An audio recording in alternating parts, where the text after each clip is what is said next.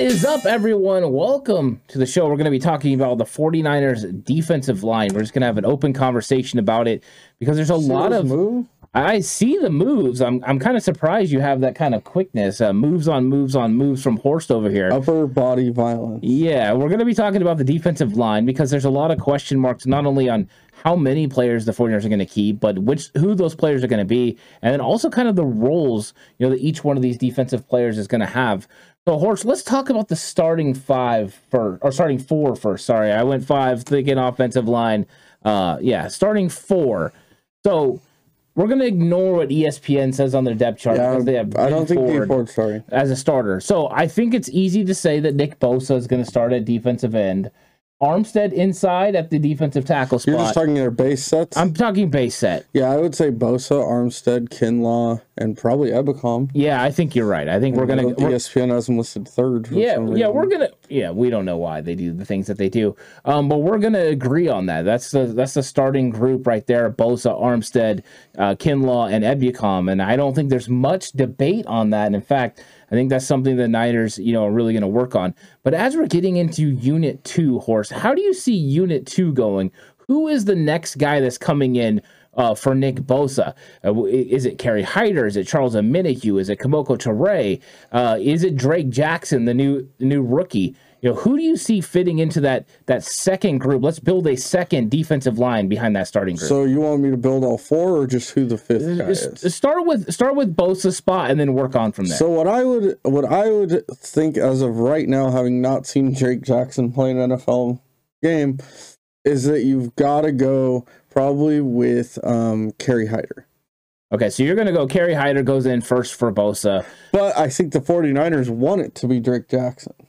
I'm sure they would love for it to be Drake Jackson. You know who I think it's going to be? Charles Omenihu. I hope so. Yeah, Charles Omenihu is a good player. He's a dog. He is. And I hear some people think he's going to have a breakout year. Yeah, some people might. If you watch Slightly Offsides over on Patreon, you can probably hear what Horst's opinions are about Charles Omenihu. The keyword is Patreon. Yeah, Patreon. Get behind the paywall, everyone. This is a free version over on YouTube, but get behind the paywall where all the fun happens.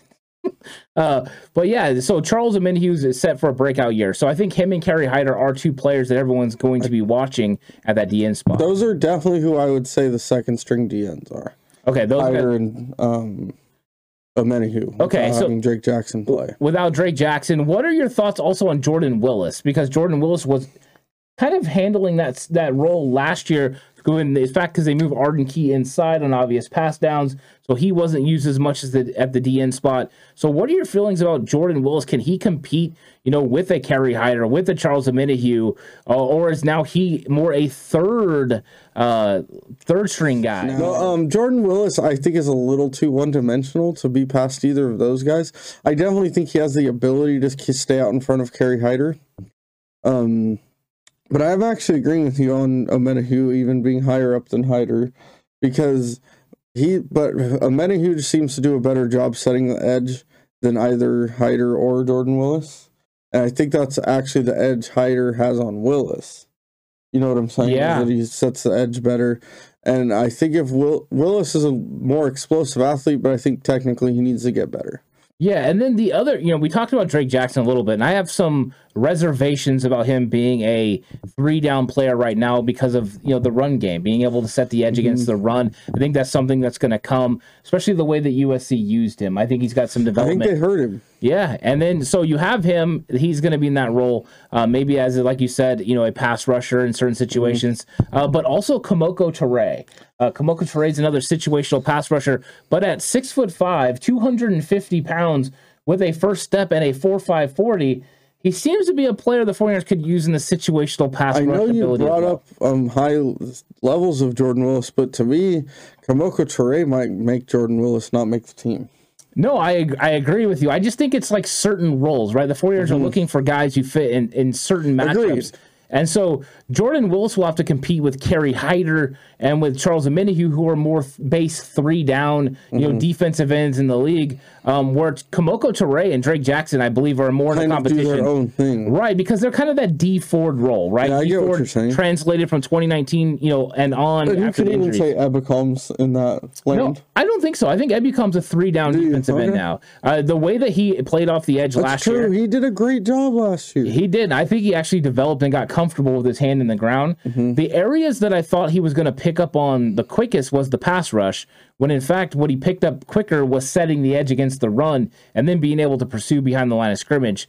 So I think actually he's going to translate to an absolute beast opposite of Nick Bosa. Yeah, Ebicom's a player I really like. I think that the competition for those 3rd and 4th spots inside, though, is super interesting because you got Givens, who I'm a big fan of. Yeah. Always have been.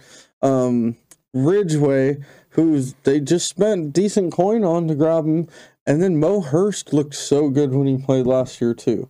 And I really think they might only keep 2 of those 3. Yeah, it's interesting, right? Because if you want to keep as many edge rushers as you can, that means you have to cut in other areas. And we know that Kinlaw and Armstead are firm.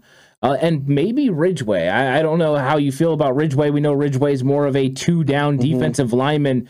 But we did a position battle on Kevin Givens versus Maurice Hurst, with the thought process being they could take snaps from each other. But we also mentioned in the episode, I want to see how you feel, that actually might be a competition to see who's actually on this roster. Yeah, that's one of the things about how talented and deep this group is. At least one very good player will get cut. Yeah, and do you think, let's say they keep 11 defensive linemen. How do you think that's going to work out? Is it going to be 7 edge rushers, 4 interior defensive linemen? Do you think that's going to be 6 edge rushers, 5 interior defensive linemen? How do you think they're going to work out that math to get the best possible group out there for Chris Kasarik? I mean, I think they're going to look to guys like, I know they like to use Hyder on both parts. They like to use, last year they like to use Arden Key inside. And I think that's what really helps Hyder have an advantage on making the roster, is he can do that, play the 3-tech, play outside. He plays the 3-tech against the pass, not against the run. Right. So I really think it's an interesting dynamic there, because I would assume they're only going to keep 4 true interior players because teams don't run the ball anymore. Yeah, and I mean, so many teams are going with more of a 3 wide receiver look, really spreading teams out, going with less power situations. So run stoppers inside look more like Armstead. I mean, I could see them keeping Armstead, Kinlaw, Ridgeway, and Givens or Hurst, depending on which one wins that battle, and just walking away with it. I think that's definitely a possibility. My questions are, Horst, because that would be 7 and 4. Does Maurice Hurst have an advantage being a better pass rusher than Kevin Givens to be able to make this team? Will they look at him and say, you know what, this guy's a 3-down player because he can pass rush? Or will they look at it and say, you know what, we don't need a 3-down player because we have all these edge rushers, so let's keep Kevin Givens because he's maybe a little bit better in the run-stopping ability? Yeah, I think that Kevin Givens brings something that not many guys outside of the first string on the line bring, and that's he's very stout against the run. He can almost look to play a DJ Jones type role. I think he has that type of potential. He's actually even a little more explosive than Jones, actually. But I think that's what gives Givens a nod over Hurst, at least if I'm picking from what I've seen in the past, is that Givens is very stout against the run. He'll take on double teams and won't lose, any yardage. He's caused a lot of problems in the run game where they have guys that do what Mo Hurst can do. Yeah, so let's talk about D4 just for a second before we move on. It's post June 1. D Ford is still on the roster. So me and Alex actually did a joke at the end of one of the episodes. Alex made Jimmy Garoppolo a sleeper. That wasn't the joke, but he made him a sleeper. And I said, does that mean D Ford is a sleeper to make this roster? What are your feelings on D Ford? Can D Ford realistically be on the team? I mean, he's on the team now. Are they going to give him a chance in training camp? What do you think? So there has to be a reason they haven't cut him. Because it was June 1st, where correct was the date where they could cut him. Nothing changes after June 1st. Nope. So there has to be a reason they're keeping him on the roster. I know publicly they keep saying he's done, I can't see him playing again, all that stuff, but there has to be a reason. He has to be telling them that he feels like he's close to coming back. The doctors have to have seen an improvement in him, or else they would have cut him by now. It just doesn't make sense at this point. Yeah, and one of the interesting things was his personal doctor, or his doctor group that he worked with, did say he was cleared for physical activity, for football activity, in fact. And he was supposed to go in after the 49ers did their press conferences for minicamp the next week and do his physical. And then we thought we would get word after that, depending on what happened there, whether they were going to release him or not. And we just heard nothing. It's crickets from the 49ers. Mm-hmm. And Dee Ford's situation doesn't change.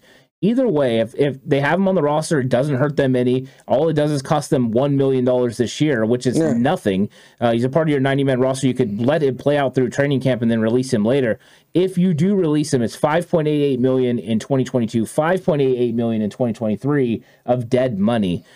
So if you could get return on investment, that makes sense. But how does Dee Ford make this team? Or do they just decide, you know what, we're going to keep this guy on PUP, and if something happens, bring him back during the year? Yeah, I definitely think that something had to have, like I just said, something had to have happened that's given them at least a sliver of hope of him playing, because or else it just wouldn't make sense. All right, so let's build out this defensive group a little bit. Do you want to go 11 defensive linemen, 10 defensive linemen, or 12? I don't see him keeping more than 11. All right, so let's go 11, because I do think they're going to keep 11 defensive linemen. Let's start on the outside. I think first off, you're going to have Nick Bosa. He's the one we can start on the outside. Samson Ebukam is on the outside as well. Charles Omenihu could definitely be one of those guys. I think you're going to have Kerry Hyder, Kamoko Ture. That's 5 guys for sure. Drake Jackson makes it 6. Jackson has to be a lock. That's 6 guys. If they keep a 7th guy on the outside, it would probably be Jordan Willis. So that would be the 7. That would mean the interior defensive line you would keep 4. Are you okay with keeping 7 guys on the edge? Let's have it. Let's have this conversation. I'm doing it in my head right now to double check what I think.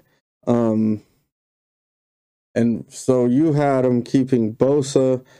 You had him keeping Bosa, Ebukam, Omenihu, Hyder, Ture, Jackson, and Jordan Willis. Yeah, the 7 edge rushers. So I really think it might come down to Mo Hurst, Givens, whoever loses that battle, and Jordan Willis. Yeah, that definitely could happen.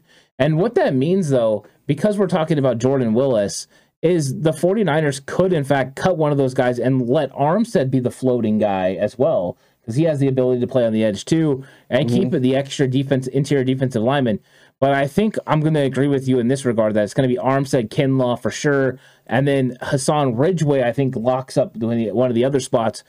But Givens and Hurst, who's it going to be? And like you said, the loser of that battle against Jordan Willis, to see what is the value of one of those guys on first and second down versus Jordan Willis on third down or beyond, and can Jordan Willis, Kerry Hyder, or Charles Omenihu play inside? And like I said, the one thing Givens brings to the table over all those guys is his ability to stop the run. Yeah, he does. I mean, Givens is good at that.